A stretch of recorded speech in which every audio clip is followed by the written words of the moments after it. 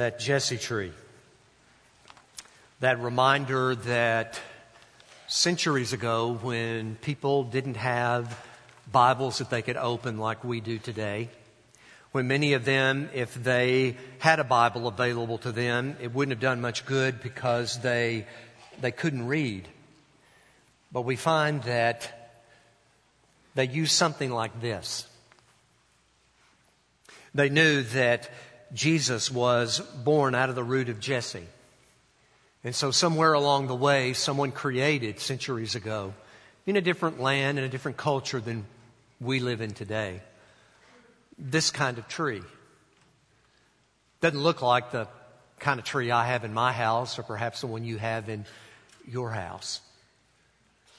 But nevertheless, it's a reminder for those people back then that each and every day they would simply take one of these ornaments that hold it up. They would look at what was etched on the front of it, and in this case, it's a pile of money. And they would talk about how the gifts that God has given to us, the resources we have, were to use for Him. That's what part of Christmas is all about. So what I want to do this morning, on this last Sunday of the Christmas season, the last Sunday before we gather back here on Christmas Eve at 5 and 9 to celebrate together in a carol candlelight service, the birth of Christ, I want to just focus upon one of these ornaments today. It's the one that is often overlooked. It's the figure of a man. We know his name to be Joseph. Now, I easily could have taken this ornament that's right down here that represents the mother of Jesus, Mary. Or we could have talked about these popular guys here, these shepherds. Or they played real big into the Christmas story. Joseph, for the most part, at least in my opinion, is the one who's the most overlooked. I mean, that great doctrine that we call the virgin birth, the fact that God's Son, our Savior, was born of a virgin. It was prophesied centuries ago in Isaiah. All of that teaching, and as true as it is, it does even more to just kind of shove Joseph to the background. I mean, he wasn't the real father of Jesus. That happened through the miracle of the virgin birth, conceiving by the Holy Spirit, and all that is mysterious there, and of all that is mystical and that we really don't understand. But we know that ultimately Jesus had a heavenly father. Mary, his earthly mother, is given a lot of press. She always has. She deserves credit. There's no doubt. There are some Christian circles who base everything that they do upon praying to her, emphasizing her innocence. I don't take away from that at all. But it's Joseph. It's Joseph that at times at least gives me pause. Because I think of this man who was put in an uncomfortable position and the way he responded to it. I look at Joseph perhaps as the one that many of us can relate to the most. Very few of us in here, of course, if we go ahead and divide it male and female, there are very few women in this room or any that I've ever met that would sit there and compare themselves to Mary. That'd be a hard thing to do. But all of us, men and women alike, we can learn a great lesson from this man named Joseph. So our ornament for the morning, our lesson for today, as we look toward these next couple of days before the actual day of Christmas, looks at, remember, we call these thin places. Places in our lives where God, the distance between God and His Word for us and where we are is as thin as it can ever be. Places and times in our lives where we are so close to God, we can feel His presence unlike at any other time. I think Joseph represents a lot of thin places in our pilgrimage in our lifetime. Let's see what God's Word says. We take our story of Joseph from the Christmas story that's found not in Luke chapter 2, but in Matthew chapters 1 and 2 is where we find the other Christmas story. You know, these two Christmas stories have basically one basic thing in common, and that is that Jesus was born. The rest is seen through the eyes of different people. Luke's account, Luke 2, is principally told through the eyes of Mary. Matthew, his account is told simply and basically through the eyes and the viewpoint of Joseph. It's interesting. I remember seeing a movie several years ago. It was actually a very long movie. It was actually two movies in one. It was one story. The first movie was everything that the movie entailed told from the view of the hero in that story, the man. The other part of the film that was almost as long, if not a little bit longer, was the same story but through the viewpoint of the heroine, the woman in that story. That's what the Christmas story in Matthew 1 and in Luke chapter 2, that's what these stories are like to me. It's the same event, but it's seen through different eyes. And in Matthew's account, we find it through Joseph's eyes. We see it through his life. It's in Matthew chapter 1, verses 18 and 19 that we see how important it is that when times come, when we're personally attacked, that we have the opportunity to respond with integrity. The scripture says, the birth of Jesus Christ was as follows. When his mother Mary had been betrothed to Joseph, before they came together, she was found to be with child by the Holy Spirit. Joseph, her husband, being a righteous man and not wanting to disgrace her, planned to send her away secretly. Okay, what's going on in this passage? Well, first and foremost, you got to deal with the vocabulary. You got to deal with the words here that we automatically translate into our culture, and we miss the point. We think of marriage in our day and time as two basic concepts. One is engagement, and the other is marriage. You ask someone to marry you. You're engaged. Or someone asks you to marry him. Or I guess someone could ask you to marry her. I don't guess it could be either way. And once you depend upon that or agree upon that, then you're engaged. And then there's a day for the wedding. Not so in New Testament times. There was a period of engagement, but it began way back when perhaps the little boy and the little girl are children. An engagement, a promise to marry could have been made when you were 5 or 6 years old. You were not married off at that age, of course, but in this day and time in the first century, what we call engagement would have been decided by families, by moms and dads, years before the marriage actually would take place. Then you have this word that's found in our text today, betrothal. They were betrothed to one another. That was the second stage in the first century. This is where you did not live together necessarily, but you were legally bound to one another. There was a process that you went through in religious life and in civic life during a betrothal. This is where Mary and Joseph found themselves at this time. And then later on at a point in time, there was the actual legal marriage where you lived together, where you consummated that relationship with sexual intimacy. Well, Mary and Joseph found themselves in this middle part, this betrothal stage. And it was there that we find the very uncomfortable situation. Literally, what happened here, it says that when she had been betrothed to Joseph, before they came together, before they were legally married, one would say, she was found to have conceived a child by the Holy Spirit. We understand it from our viewpoint, but let's go back to Joseph. How would he have taken this? He would have taken this as an affront. He would have taken this as a great matter of embarrassment. He would have been likely infuriated. He would have been beside himself. And yet, an attack that society would say was against Joseph gave him an opportunity to respond with integrity. The Old Testament law in Deuteronomy said that Mary literally deserved to be executed for this transgression, for having sexual relations with another person during this betrothal period of their marriage. Deuteronomy, the early chapters specify that this was an apt punishment. It wasn't the only punishment. There was another way to take care of it. And this is the path that Joseph chose. It says that he chose to put her away secretly. There was a legal process you could go through in the first century world where you would literally go through a legal process much like divorce. The implications of it, the details of it could remain closed. They could remain covered up. They could remain secretive, if you want to look at it that way, or confidential. And when it says he planned to send her away secretly, it wasn't that Joseph was just going to say, I'm going to pretend you never existed and I'm going to send you away because you have embarrassed me and you have put me in a position of disgrace. But to put her away secretly meant that Joseph said, I'm not going to push for capital punishment here.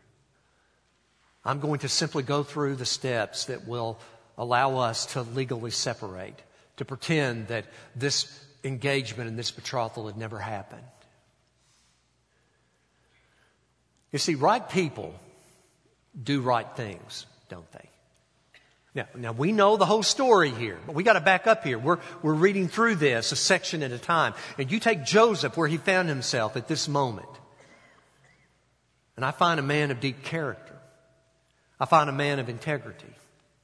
I find a man who could have pointed fingers at a supposed unfaithful wife because they were considered husband and wife even in this betrothal stage. But Joseph, even before he received a definite word from God concerning this, showed great integrity and righteousness. That's what the Scripture says. You see, righteousness, being right with God, always spills out into our relationship with other people. Joseph was right before God, and that meant when the opportunity came for him to mete out punishment, he was right regarding Mary. He planned to take care of this in the least painful way as possible. It would help her to save face. It would still be an embarrassment to him. It probably would turn him off on the idea of marriage altogether. Who knows? But we see a man who, because he was right with God, it spilled over into being right toward others.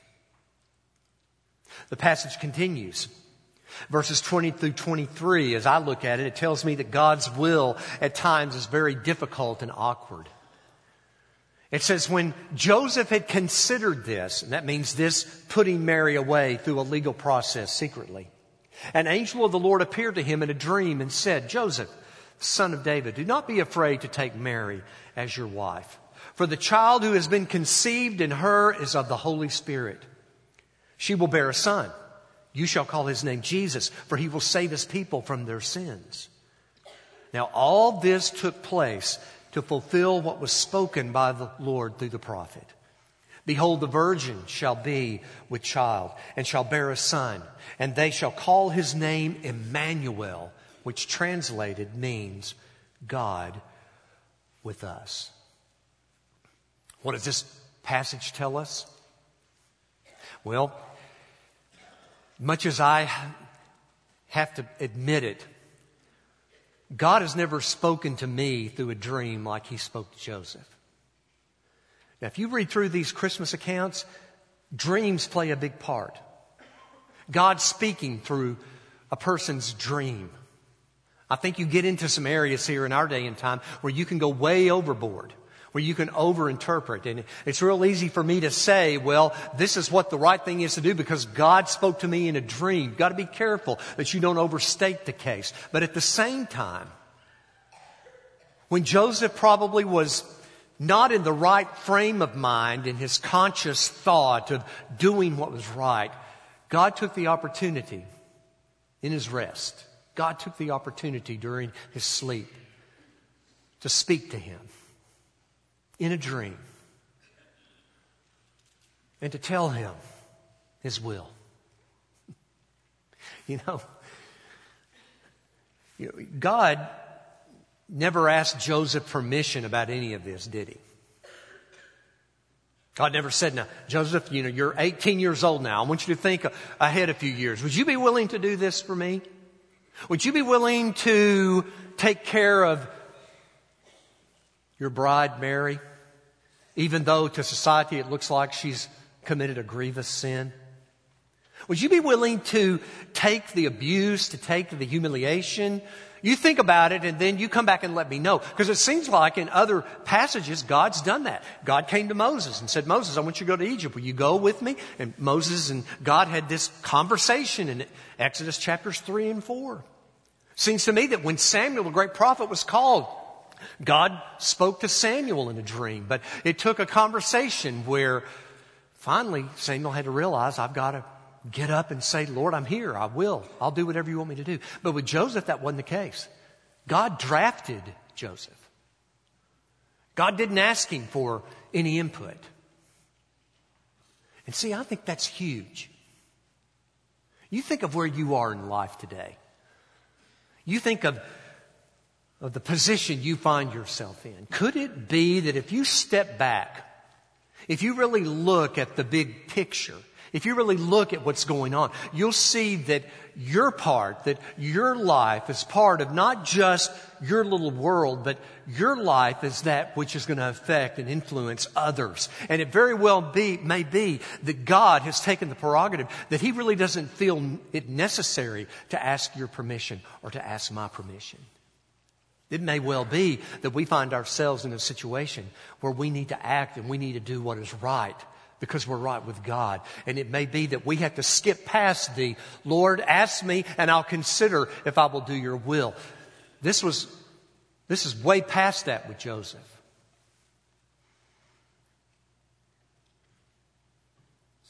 That's how God deals with us at times. I think it's very important that we find Joseph slept on his decision. He could have easily what? Could have easily just immediately said, I'm pushing through with this. I'm going to go ahead and announce it. I'm going to go ahead and make it public, even though I'm going to put her away secretly. He could have started those wheels of justice going. He could have sought vindication. He could have sought justification for what had happened to him, surely as people would see him as a victim. But he didn't take a rash course of action. He waited. He pulled back. He slept on it. And it gave the angel of the Lord, it gave God an opportunity to remind Joseph what his real part was in all this. Not to ask his permission. Yes, he was chosen. Yes, he was drafted. Yes, he was pressed into service. Nothing wrong with that. Maybe that's what's wrong with a lot of us in church today. Maybe we're coddled too much.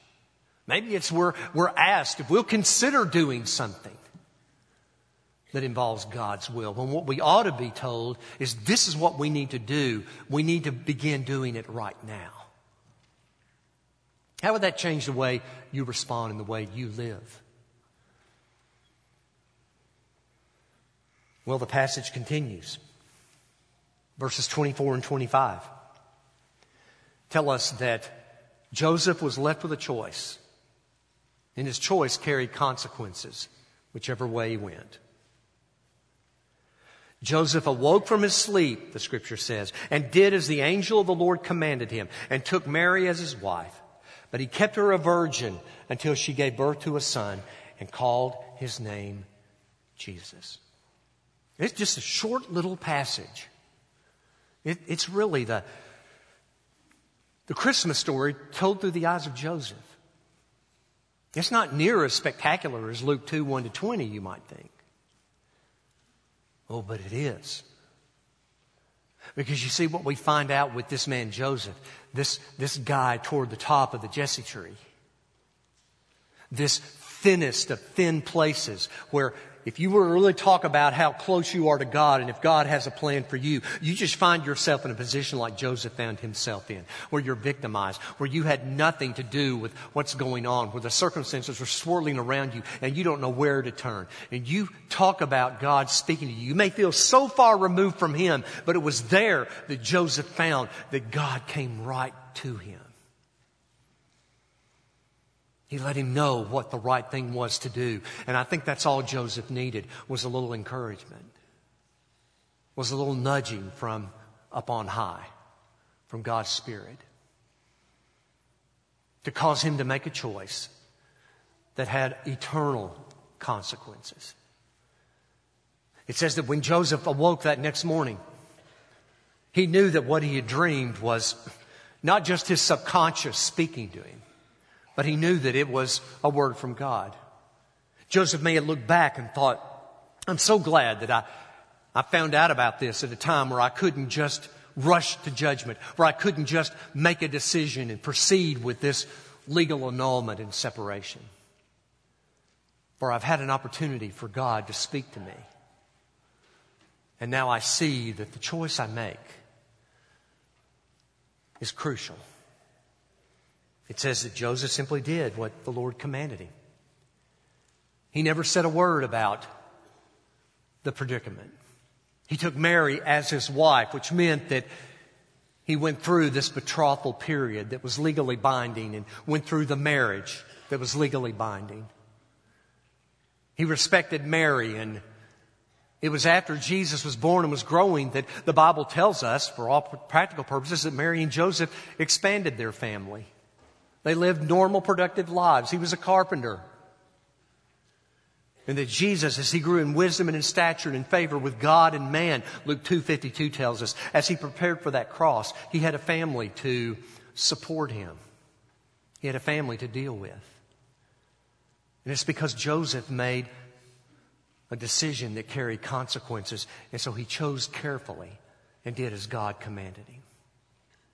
Now, folks, many times we know that when we choose God's will, it doesn't mean everything's going to turn out rosy.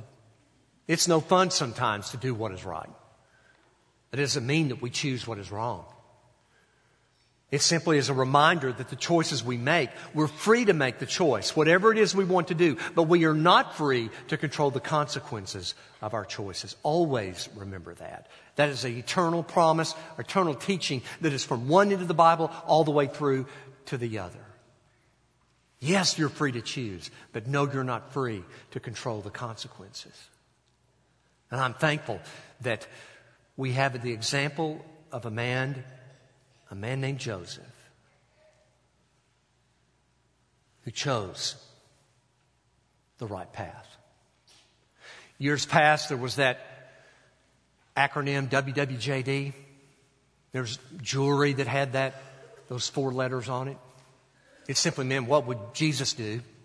Lots of good in that phrase. What would Jesus do? It was a reminder that any time we had something to choose, we had something to decide, that we would look back and take the example of Jesus. Well, WWJD for our purposes might well be, what would Joseph do? Knowing that the choices before us are those that have eternal consequences. Are there things, are there principles, even beyond what we have read this morning, that would tell us in no uncertain terms that we can look to a man who is sometimes in the very background of the whole story of Christmas. But if he had made the choice or the choices that he made, how different would the story be? I think Joseph had in his mind the idea and the notion that his life counted because of people, because he had a responsibility to a wife, because all of us need the Lord.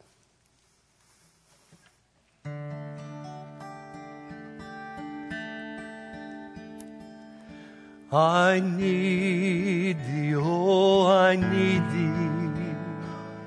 Every hour I need thee. Oh, bless me now, my Savior. I come to thee.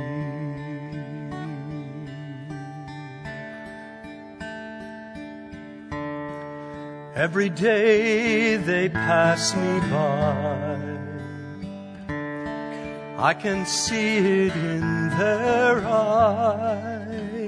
Empty people filled with care, headed who knows where. On they go through private pain, living fear to fear. Laughter hides their silent cries. Only Jesus hears. People need the Lord. People need the Lord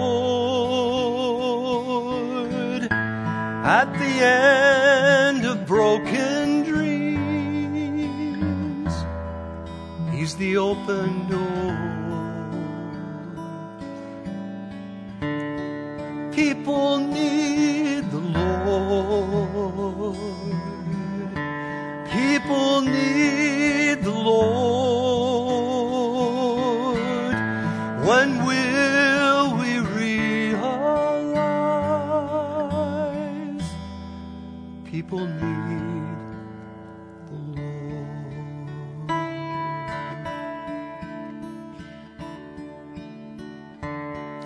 We are called to take His light to a world where wrong seems right.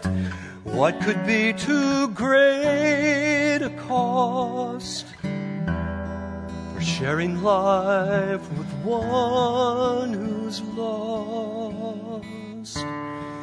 Through His love our hearts can feel all the grief they bear. They must hear the words of life only we can share. People need the Lord. People need the Lord at the end of broken dreams. He's the open door. People need the Lord. People need the Lord. When will we realize that we must give our lives for people need the Lord.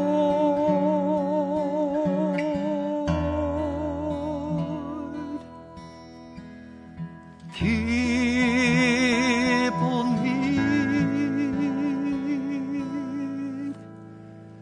I need thee, oh, I need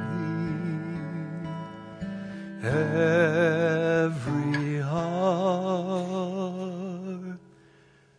I need thee.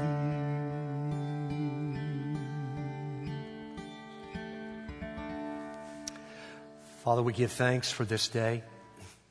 We give thanks for the word of life that we find etched upon ornaments on a Jesse tree, that we find written from one end of your Bible to the other. We're seeing the fact that people all around us need you.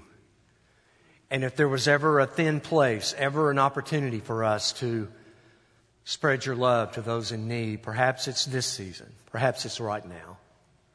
Perhaps it's today. This is our prayer in the name of Christ. Amen. We offer an invitation as we conclude this service this morning. An opportunity for you and me to make choices. It could well be that you're here today and you have never said yes to Jesus. You have never taken Him into your heart and asked Him to forgive your sin, to fill you with His Spirit, to lead you from this point on.